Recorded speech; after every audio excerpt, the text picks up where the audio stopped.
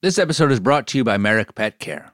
We have a dog. Her name is Sasha. She's almost 4. She's a standard poodle. She's got curly, fluffy, soft black hair, and she's very adorable. And she's a part of our family, and we care a lot about taking good care of her. And that includes feeding her high-quality dog food like Merrick's.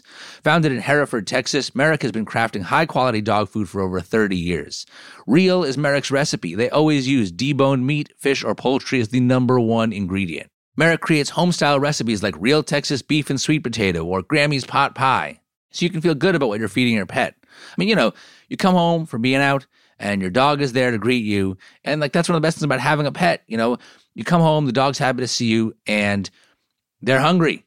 And you want to reciprocate that good feeling they give you, and you walk in the door, you want to give to them in the form of some high-quality food.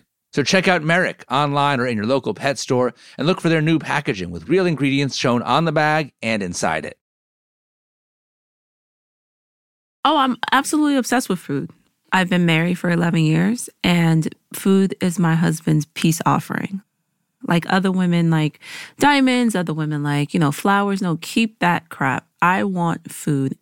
So if your husband knows that he screwed up, he makes up to you with food? Absolutely. 1,000%. Like yesterday was my pub day for my book, and it was all centered around food. He had to bust a U-turn on the freeway, go the opposite way to buy one of my favorite Nigerian delicacies from this restaurant. It's yam porridge. So it's like a yam, but then is boiled with palm oil. So it turns orange at the end. It has crayfish. It has lots of spices and seasonings. And then it has what we call assorted meat. And he came home like you would have thought he won the NBA championship. Like he had this smile on his face. Like, I know, this is it. And he just handed it to me. And I was like, oh my God, you love me. And it was so good. This is The Sporkful. It's not for foodies, it's for eaters. I'm Dan Pashman. Each week on our show, we obsess about food to learn more about people. Hey, before we get to the show, I want to let you know we are taping an episode with Claire Saffitz, the internet's most lovable baking star. She's going to be taking your questions about cooking and baking just in time for the holidays. So if you have a question, please write to me or send me a voice memo with your name and your location at hello@sporkful.com. Again, tell me your first name, your location, and your question. That's hello@sporkful.com. We might just include your question or your voice memo in our conversation with Claire. Thanks. All right, on to the show. This week, I'm talking with Dr. Wendy Osefo. She's a professor, political commentator, and one of the Real Housewives of Potomac. This professor doesn't just grade on the curve, she sets the curve. Wendy's the first Nigerian-American cast member on any Real Housewives show, and she's just written a memoir called Tears of My Mother. When you hear her story, it seems like every important moment of her life is punctuated by food, including how she got her name. Wendy's parents are from Nigeria. They lived in the U.S. before Wendy was born. They came here to attend medical school, but in the interim, they had to work odd jobs. And one of those jobs was at a fast food restaurant. And that was the first time that my dad was able to work up the chain. So he went from a cook to this to cashier, and then one day he became manager. And having the ability to call himself a manager was like a testament to the American dream. And to thank this country for giving him the ability to be a manager and have a piece of the American pie, he named his daughter after that restaurant that gave him that opportunity. Wendy. Well, at least they didn't name you Burger King. Listen, if I was named Popeyes, I would be pissed. Pissed. When Wendy was 2 years old, her parents split up. Her mother, Susan Okuzu, took Wendy and her older sister and settled in Durham, North Carolina. Wendy says her mom filled their home with high expectations, intense love, and delicious food. My mom's house was like the gathering spot. She has 8 other siblings. So whether she was cooking for us or cooking for her guests or cooking for her brothers, everything, the focal point was the kitchen. You would sometimes ask to help in the kitchen. And what was the response? No. It's till today, I don't know how I learned to cook. I never helped my mom in the kitchen. Not because I didn't want to, but she never invited that. She never said, hey, come here, let me teach you how to make this, or let me teach you how to make that. In all honesty, I didn't know the long-term ramifications. I mean, I think the first time she said no, I was like, I want to help. Like, why are you saying no? But then after a while, it just became the norm. But what I realized and what I have come to realize is that is her domain. So even though I wasn't her sous chef, I always sat there and I paid attention to conversations, but I also paid attention to what she was doing. So I learned how to cook just from watching. In her memoir, Wendy describes her mom as equal parts love and pain. She could be dismissive of Wendy's feelings, as she was in the kitchen. But at other times, she'd be caring and affectionate, like when she would show up at the school cafeteria. You know, you're in this cafeteria with other kids, and of course, you guys are like anticipating the horrible sloppy joes that are about to ensue. And here goes my mom in all her glory coming in with like a white plastic bag, and my mom would bring me like sauteed potato wedges and smothered pork chops and mac and cheese with 4 different types of cheeses. And I mean, the kids in there would just be salivating because they're like, wait, I'm stuck with sloppy joes and corn dogs. You know what's so funny? I went to back to school night for my kids, and the principal was like, parents are welcome, you know, at lunch. You just come and sign in. However, we ask that parents don't bring any outside food in fairness to all the other students. And me and my husband look at each other. I'm like, screw you. No, I'm bringing outside food. Like, it's like, I'm going to do that. Cut to Wendy with like a buffet cart rolling it into the cafeteria. Right. Like, this is a rite of passage for kids. Like, let's stop ruining people's childhood. When Wendy was in middle school, her mom Susan got a job in Pittsfield, Massachusetts. Susan didn't want Wendy and her sister to change schools, so she left the girls with their aunt, who didn't have kids. The worst part? Her aunt was also not a good cook. Like, she's the type that she would cook something, you'll take a bite, you're like, this is great. And as soon as she turns around, you throw it in the trash. Like, that's how her food was. And I just remember not enjoying eating at all. Did you ever tell your mom that you didn't like the food at your aunt's house? Yeah, I told her I didn't like the food, and she would cook for us, freeze it in the deep freezer for like 5 days, and then ship it to us. So that was nice, but we ran through that food rather quickly because that's all we would eat. And then my aunt, with her non-cooking self, would eat the food too. And I'm like, lady, your food sucks. We're getting food shipped to us. You eat your sucky food. Let's eat mom's food. But, you know, it just didn't work out. Needless to say, we were only at my aunt's for like a few months, and then my mom came and got us.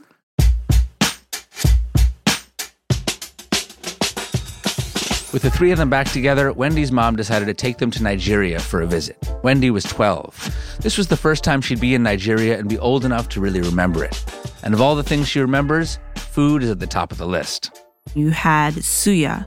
It's spice meat. They sell it on the street. But it's not like street meat. It's like, you know, it's from a farm. You know, it's like fresh meat. And it is so good. They serve it in a newspaper. And then on the side of it is fresh cut onions and fresh cut tomatoes. And just the combination of the fresh cut onions, tomatoes, and the suya is like a freaking disco party in your mouth.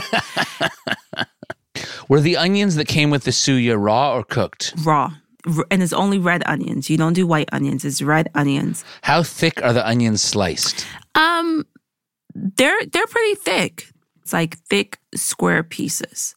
And you would just like grab a bite, like a little bit of suya, onion, tomato, get it all in one bite. Boom. There you go. You get crunch, acidity, sweetness, juice, fattiness, meat. It's all there. It's all there on steroids. It's amazing.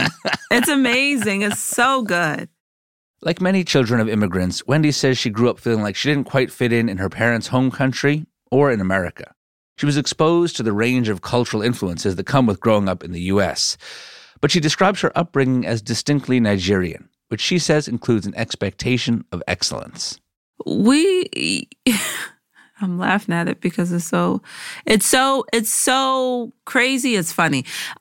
You can't come second place. Like, you will come home and you will say, Mom, I got a B. Like, you're excited, like, because quite frankly, you struggle to get this B. The first question your parent will say is, did someone get an A? And you're like, yeah. Follow-up is, so why didn't you get an A? We do not accept second best. Everything, we have to be the best at it. That's with your career. That's with relationships. It's with absolutely everything you do. Mediocrity is not accepted. Wendy also felt pressured by Nigerian cultural expectations for teenage girls. The goal of a woman is to be presentable to the point she can marry. And you do not want to defile your body by doing anything that makes you seem wayward. When Wendy was in 8th grade, she rebelled against that idea. Her ears were already pierced. They had been since she was a baby. That was considered okay. But now she wanted a second piercing in only one ear, just above the first. And that would not be okay. She went for it anyway.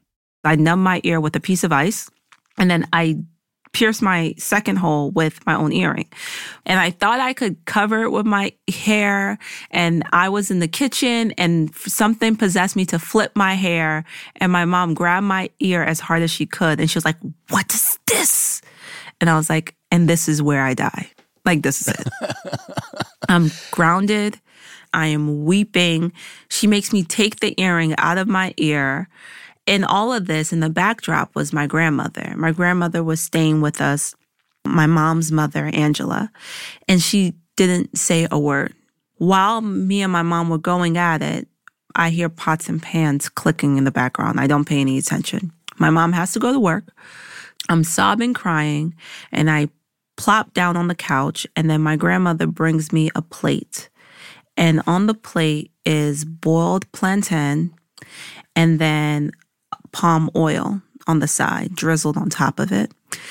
The palm oil, she seasoned it with salt and very, very hot pepper, as we call it, ose.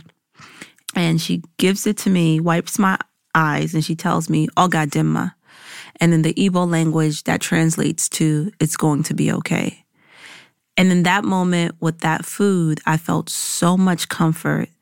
I felt so at peace, and I felt like it's going to be okay.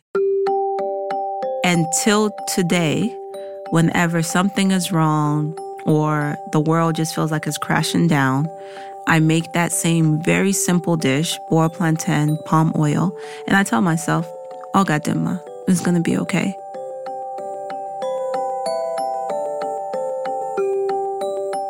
As she grew up, Wendy continued to have moments of defiance. But overall, when it came to the big things, she followed the course her mother had laid out for her. She married Eddie Osefo, also Nigerian-American. Check. When they got married, he was in law school. Check. Wendy herself really wanted to be on TV, but she knew that wouldn't fly as a career path, unless she could get on TV by being an expert at something. So after finishing one master's degree, she got another, and then a PhD in public affairs. She wouldn't be a doctor or a lawyer, but this was good enough to avoid disgracing the family. In the year after Wendy and Eddie got married, they were between jobs and grad schools. They moved into Wendy's mom's basement for a couple months. So Wendy was living with her mother again, but now she was an adult. She'd done everything right to earn her mom's respect. She thought maybe this would be when Susan would teach her how to cook. Maybe Wendy could learn by doing, not just watching. But when Wendy would offer to help, her mom still said no. And this time it felt different. It's one thing to say no to a kid who wants to peel vegetables. It's another thing to refuse to cook with your adult daughter. I'm like, goodness gracious, I need to learn, especially now that I'm married. Like, if I don't learn now, when am I going to learn? And it's so funny because she wouldn't let us help, but she would often complain that she didn't get any help in the kitchen. Or she wouldn't let us help, and then she will always say, "When I need to get you and your sister together, and we just need to go to the African market and go grocery shopping so I could teach you how to pick out, the right yam or how to pick out the right types of meats." And I'm like, that would be awesome. But she's never done it. So it's like she doesn't allow anyone to come into her territory, which is the kitchen. But then she also knows the importance of us being in her territory. Did you resent it at that time? I didn't necessarily resent it. I just knew I needed it more now than ever because I just became a married woman. I yearned for it. I wanted it. But I wasn't like actively resentful because that's how it's always been. You didn't think to question it. I didn't think to question it. But then when we moved, my mom would come to the house to cook.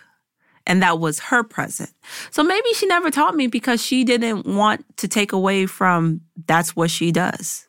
That's where she exerts her power. That's where she takes pride in doing that because that is her form of love. And so for you to help her in the kitchen takes away that duty. So that's why she was saying no, not because she didn't need the help, but rather because she thought that the laboring of cooking equated to how much she loved you. Right. So it's almost like if she does less of the work, then in her mind, it would mean that she loves you less. Exactly. It's also because of that cultural piece, meaning in Nigerian culture, there's not a lot of affection. So there's not a lot of ways in which love can be shown. My mom always told me she loved me, but that is the biggest departure from how she was raised. I don't think she remembers her mom ever telling her she loved her. Her mom showed her by clothing her, putting her through school, making sure she was okay, and praying for her. But it was never said. So with each generation, we unpeel a layer of the ways in which we show emotion and show love. I wonder, like, is there also sort of an element of control with it? Like, your mom wanted to do all the work in the kitchen because she felt like this is how I show love. Mm-hmm. But it also kind of allows her to control part of her relationship with you and to control you in a way that maybe wouldn't if she ceded some of that power. Man, yeah, absolutely. I would agree with that. And I think control is one of the underlying themes of the book, is the ways in which control is administered from her vantage point as a mom. Susan's desire to control the kitchen was even more apparent once Wendy and her husband had their own kids, and especially when they hired a nanny. When my mom saw that the nanny took on some responsibilities of cooking, she saw that as a threat because she lost her stronghold of us. Until today, there's a dish that nanny used to make. My mom makes it till today. And I'm like, why are you cooking this? Like this, like, what is this? Your mom made it and then the nanny made it and then your mom made it again, or the nanny made it first and then your mom? Yes. That's what makes it so odd. She took the nanny's recipe. So the nanny made it. My mom. So the nanny introduced this recipe to your family. The nanny introduced this recipe to my family. My family absolutely loved it. My mom came one day. We were eating it, and myself and then the kids and my husband were all fawning over this recipe. And my mom was like, what? No one's recipe should be lauded except for mine.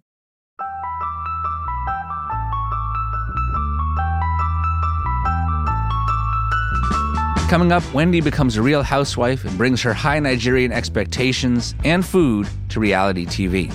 Then later, she and her mom try to hash things out in the kitchen. Stick around.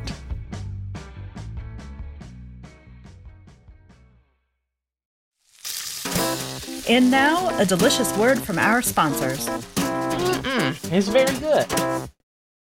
In the Pashman household, we're already big fans of Tillamook shredded cheese. In fact, I used it in developing many recipes in my cookbook. And now I'm getting into their ice cream. Tillamook ice cream is made with more cream, so you get smooth and dreamy scoops each time. You may not realize it, but this is why a lot of the store-bought ice cream doesn't taste the same as what you get in an ice cream parlor. But with Tillamook, they don't skimp on the cream. These people know dairy, okay? Tillamook makes a great rich vanilla ice cream with real crushed vanilla bean seeds. They have an Oregon strawberry, sweet strawberry ice cream with ripe Oregon strawberry pieces. The one that I really love is the mudslide flavor. Smooth chocolate ice cream with a ribbon of rich fudge and chocolatey chips. You want to move the spoon around to get fudgy and chocolatey chips and the ice cream all in the same bite each time, and it's just so, so nice. And like I said, I just trust Tillamook when it comes to dairy. They make over 200 different dairy products, and the brand is farmer-owned and led by dairy experts. Find Tillamook ice cream near you at tillamook.com. That's TILLAMOOK.com. I enjoy a nice glass of wine, but I don't pretend to be an expert in wine. I usually just want a wine that's high quality, delicious, and not too expensive. And to me, that's Bogle Family Vineyards. And here's the thing about Bogle. This is a third-generation, family-owned winery from California that makes exceptional wines for about $10 a bottle. Bogle wines consistently earn Best Buy designations and high ratings from Wine Enthusiast. And let me tell you something. The folks at Wine Enthusiast, they drink a lot of wine. They drink a lot of fancy, expensive wine. And yet they still keep giving great ratings to Bogle. And Bogle Vineyards has so many different kinds of wine. Whatever your mood, whatever you're eating, there's a wine for you. They got this great Pinot Grigio that's crisp and fruity, goes well with spicy foods, with fish. They have a classic Chardonnay that's balanced, amazing with a pork tenderloin or butter chicken. I like to take that Chardonnay and do what Jacques Pepin taught me, a couple of ice cubes in your glass of Bogle. If Jacques Pepin says it's okay, then it's okay. And there's the Bogle Pinot Noir, refined and elegant with bright fruit and about as food-friendly as a red wine can be. You're not going to believe it's only $10. Neither will your friends if you tell them. So pick up a few bottles of Bogle wherever you buy your favorite wines. Please drink responsibly. Are you ready for warmer weather? I know I am. But is your wardrobe ready? I just stocked up on spring and summer clothing at Quince. And let me tell you something. I'm feeling great about everything I got. I got a couple of short sleeve button down shirts, polo shirt, some shorts. Everything feels great. It's super high quality. And I can't believe how much stuff I got at a reasonable price. Quince has all the seasonal must-haves like 100% European linen shirts from $30, performance polos, and versatile flow knit activewear. The best part? All Quince items are priced 50 to 80% less than similar brands. And Quince only works with factories that use safe, ethical, and responsible manufacturing practices, along with premium fabrics and finishes. Whatever you need for the spring and summer, Quince has your back. Upgrade your wardrobe. Go to quince.com/sporkful for free shipping on your order and 365-day returns.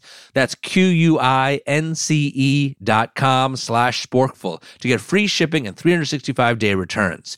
Quince.com/sporkful. I just got a very wonderful shipment of goodies from the folks at Reese's. And let me tell you something. These people remain the absolute worldwide leaders in bringing together chocolate and peanut butter. Of course, we know that peanut butter cups remain transcendent. But have you tried the Reese's Sticks? They're wafers with peanut butter in between each wafer, all coated in chocolate. I mean, the combination of sweet chocolate and salty peanut butter just brings people joy, and the folks at Reese's do it better than anyone. So shop Reese's Peanut Butter Cups now at a store near you, found wherever candy is sold.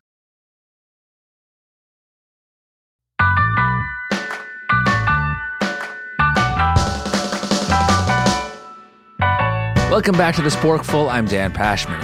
Last week on the show, I talked with food TV star Nigella Lawson. She explains how her TV persona is partly an exaggeration of herself, but also a product of her own discomfort with being on camera. Nigella is very thoughtful and incisive. I really enjoyed this conversation. It's up now. Check it out. Now, back to Wendy Osefo. Today, Wendy's married with 3 kids and 4 degrees. She's a professor in the School of Education at Johns Hopkins University and a frequent political commentator on cable news, drawing on her expertise in public affairs. Even with all those commitments, she still blocks off time in her calendar most days to cook dinner for her family. She especially loves making Nigerian food. Her mom, Susan, might never have given her proper cooking lessons, but Wendy's been able to pry a lot from her. Like, I will call her and I will say, hey, Mom, I'm hungry. I want to make this, this, and this. She's like, okay, I'll teach you how to make it. And in my phone, I use the Notes app and I have like all of her recipes and I type it up. But what I've done is I started email accounts for all of my kids, like the moment they were born. And I emailed them the recipe so they will always have it, right? Because what I would hate is for them to be older and not know it. And I never want them to Google how to make jollof rice and they use some recipe from some Canadian who has no idea what the hell jollof rice is. And they're like, I wonder if that's how grandma made it. Heck no, that's not how grandma made it. So I just want them to have the authentic recipes of everything. Wendy's not only sharing these recipes with her kids. In a turn from her mom's approach, Wendy also invites her kids to help in the kitchen. And they make all kinds of food together. Well, I caved in and I bought an air fryer. I feel like such a millennial. But anyway, they love air fried chicken, which is amazing. So I let them pat down the chicken to make sure it's completely dry before I let them season it. And they love to do that. And I put all types of seasonings. And their favorite thing to do is like to mix it all up. Still, in some ways, in the kitchen, Wendy's become a lot like her mom. one of my biggest complaints is I always cook. I always cook. And my husband always says, but you don't have to. But I do it. I feel like I do it for the same reason my mom did it. I think I do it because it's a symbol of love. Wendy doesn't like it when she's too busy to cook and has to rely on takeout or the nanny to feed her family. I feel guilty whenever I outsource any form of parenting. I cook a lot for my kids, so I hear exactly what you're saying because I like cooking. Mm-hmm. Of course, it's a nice feeling when you cook for your family and they all eat the food and like what you cooked. But there are times when you're just burnt out and you don't feel like doing it. And then you're kind of resentful that but now it's my job. Then it's not, now it's not fun anymore. That's such a good point. And I think for me, because of the type of life I live, I always feel like I'm a contestant on Top Chef, and it's the quick fire challenge. There's no meal that takes me more than 45 minutes. It's never relaxing. It's never like I want to be one of those people that you see in the movies who come in with the groceries. I used to do this when I was younger. I used to go grocery shopping and I used to specifically request paper bags because that's what the movies did. And I wanted to have a little bit at the top of my carrots, sticking out the top a little bit and then the loaf of bread and just carrying it in. That's what they did in the movies. I've never had the experience of just coming in, dropping my keys, pulling my hair up, unpacking my groceries, pouring a glass of wine, turning on the music, bringing out my chopping board, and now I cut my vegetables. And then after I'm done cutting, I take a sip of wine. Never in the history of freaking ever has that been my experience. It's like you could put a camera in there and it's I'm here, I'm this, I'm that, I'm dashing that, I taste like that. It's chaos. Maybe someday when we're a lot older, Wendy. I hope. When the kids are out of the house. I hope. I'll call my mom and what are you doing today? Oh, I'm making a stew. I want to make a stew. Yeah, I want something to simmer. I want to simmer. I want something to simmer. And while it's simmering, I'm like, oh, it's simmering. Right. You just want to have time in your life to simmer something. Yes, I want to simmer something. That's my goal in life. On my bingo card of life, I want to simmer something. I think that goes within reach, Wendy. Okay, I hope so.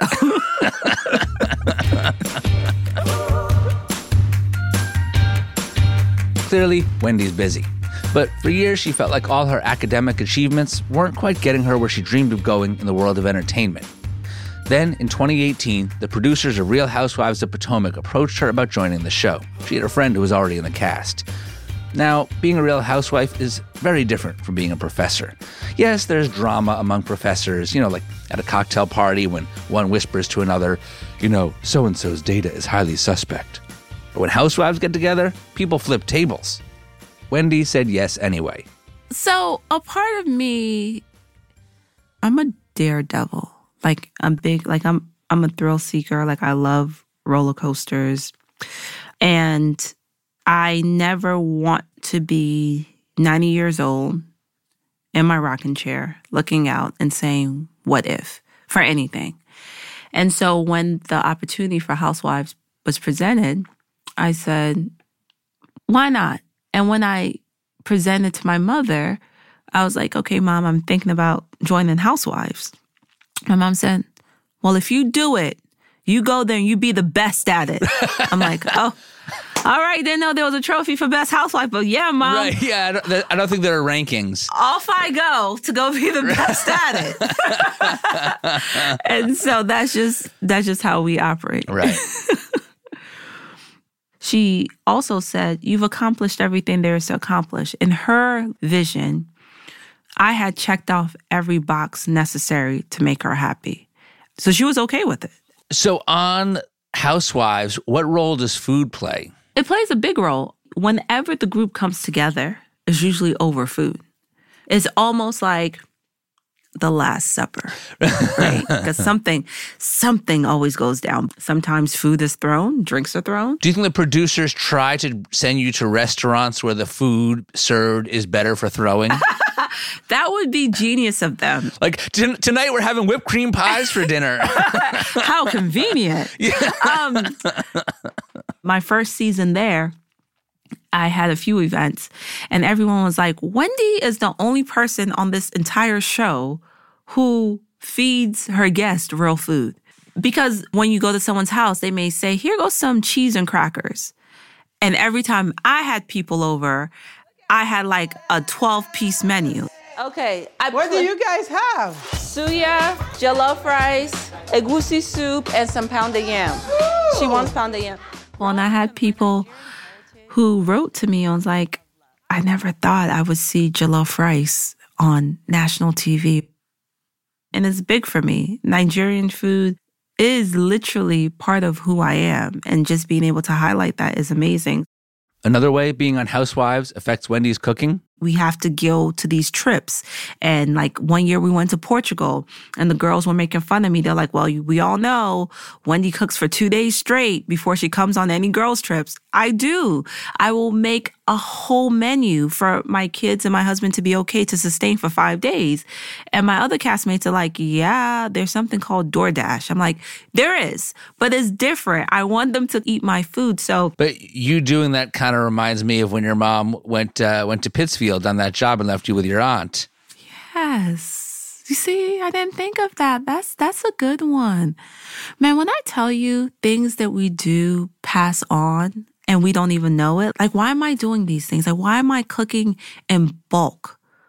I do it all the time. I did it before I had kids because I did a study abroad and my then fiance, my now husband, was home and I made all this food and I wrote out a menu for him. I was like, on Monday you eat this, on Tuesday you eat this. I got that from my mom. Wendy's mom still looms large in her life. They live close by and Susan appears regularly on Housewives. With the show, Wendy's profile got a lot bigger. At the end of her first season, she started to think her longtime dream of working in media and entertainment might be within reach. It could become more than an occasional spot on cable news. And she realized she was more interested in pursuing that than she was in being a professor. Wendy floated the idea to her mom on Housewives. So I've been thinking about it, and I just don't know whether or not being a professor is what I want to do. Don't scare me like that. Don't want to go back to teaching? No, I don't. Mom, just listen, please. Okay. What I love and where I feel the most energy is when I'm doing my political commentary. That's what I feel like I'm going towards that path. Jeez. What was her concern about you leaving academia at that time? As Nigerians, being told we have to be a doctor or a lawyer or engineer is just because those are amazing professions, but because our parents wanted us to be in fields in which they felt was guaranteed success. And her fear was that if I left that, I would be removing the safety net from under my feet. Wendy kept thinking about making that career change. As she writes in her book, she brought it up to her mom again, this time in the kitchen. Her mom, like always, was cooking for the whole family. Wendy broke the news. She had decided she wanted to take a break from being a professor. This time, instead of just laughing it off, Susan responded, I'll be very disappointed if you leave your professorship, but I can't stop you. This wasn't exactly a ringing endorsement, but as Wendy writes, I would not get her approval on this decision, but she acknowledged her control over me was waning. And then, there in the kitchen, Susan did something that showed another part of their relationship was changing. She's there in the kitchen, and in that moment, I say to myself, well, let me see if I can cook with you. And so I ask her, I say, do you need help in the kitchen? And for the first time, she actually says yes. And we stand side by side for the first time, and we cook together. It was something that really made me look at her for the first time, not as an equal, because your parents can never be your equal, but it felt as though she not only loved me, but she respected me. And that meant a lot. Did she say anything acknowledging this was the first time you were cooking together?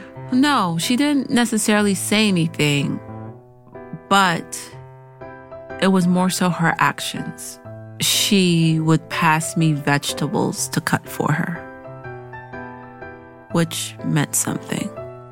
Because my mom cuts her okra in such a meticulous way that she takes half of it and slices it on a cutting board and then takes the other half and grates it with the grater so the soup can have different textures.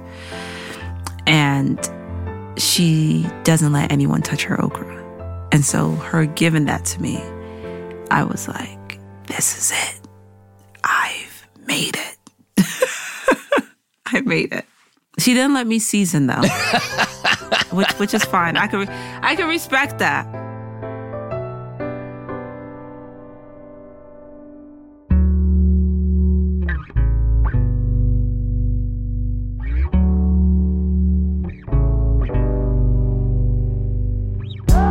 That's Dr. Wendy Osefo. Her book, Tears of My Mother, is out now. Get it wherever books are sold. And we're picking 3 lucky winners who will get a free copy of Wendy's book. All you got to do is sign up for our newsletter by November 21st, and you'll be entered into this and all of our giveaways.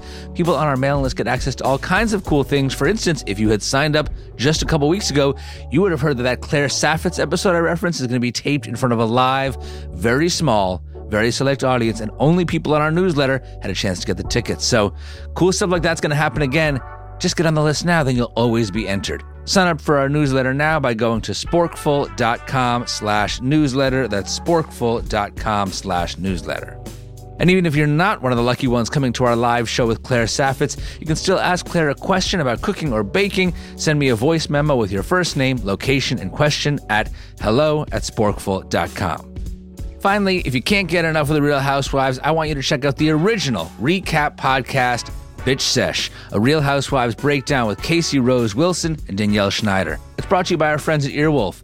Bitch Sesh has followed all the cities and all the housewives for 7 years, and they have a great community of listeners for you to feel safe about dishing your love of reality TV, however glamorous or trashy. Listen, I'm not judging, okay? Janie is a hardcore Real Housewives fan and has been pretty much since the beginning. Okay, so whatever floats your boat, I hope you like it, and I hope you check out Bitch Sesh because that is like the original Real Housewives podcast community. Okay, every week Casey and Danielle catch up with amazing guests. They review each city's episode and break down what is really happening with your favorite housewives. So check out Bitch Sesh podcast wherever you listen. This show is produced by me, along with senior producer Emma Morgenstern and producer Andres O'Hara. Our editor is John Delore. Additional editing by Devin DeComo. Our engineer is Jared O'Connell. Music help from Black Label Music. The Sporkful is a production of Stitcher. Our executive producers are Eric Eddings and Colin Anderson. Until next time, I'm Dan Pashman. And I'm Mallory in Washington, D.C., reminding you to eat more, eat better, and eat more better.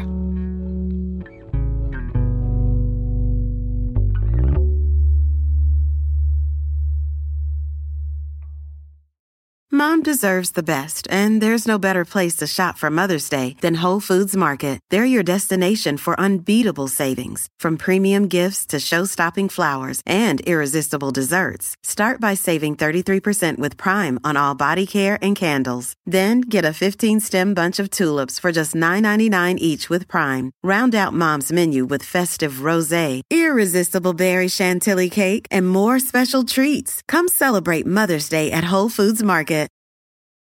Go spread the word. When you get a fresh, hot McCrispy from McDonald's and you can feel the heat coming through the bag, don't try to wait till you get home. Always respect hot chicken. The McCrispy, only at McDonald's. Ba-da-ba-ba-ba. This is a big year. The Ohio Lottery's golden anniversary. 50 years of excitement, of growing jackpots and crossed fingers. 50 years of funding for schools, of changed lives and brightened days. 50 years of fun, and that is worth celebrating. So watch for can't-miss promotions, huge events, and new games that will make the Ohio Lottery's 50th year its biggest one yet. Learn more at funturns50.com. Meet the next generation of podcast stars with SiriusXM's Listen Next program, presented by State Farm. As part of their mission to help voices be heard, State Farm teamed up with SiriusXM to uplift diverse and emerging creators. Tune in to Stars and Stars with Issa, as host Issa Nakazawa dives into birth charts of her celeb guests. This is just the start of a new wave of podcasting. Visit statefarm.com to find out how we can help prepare for your future. Like a good neighbor, State Farm is there.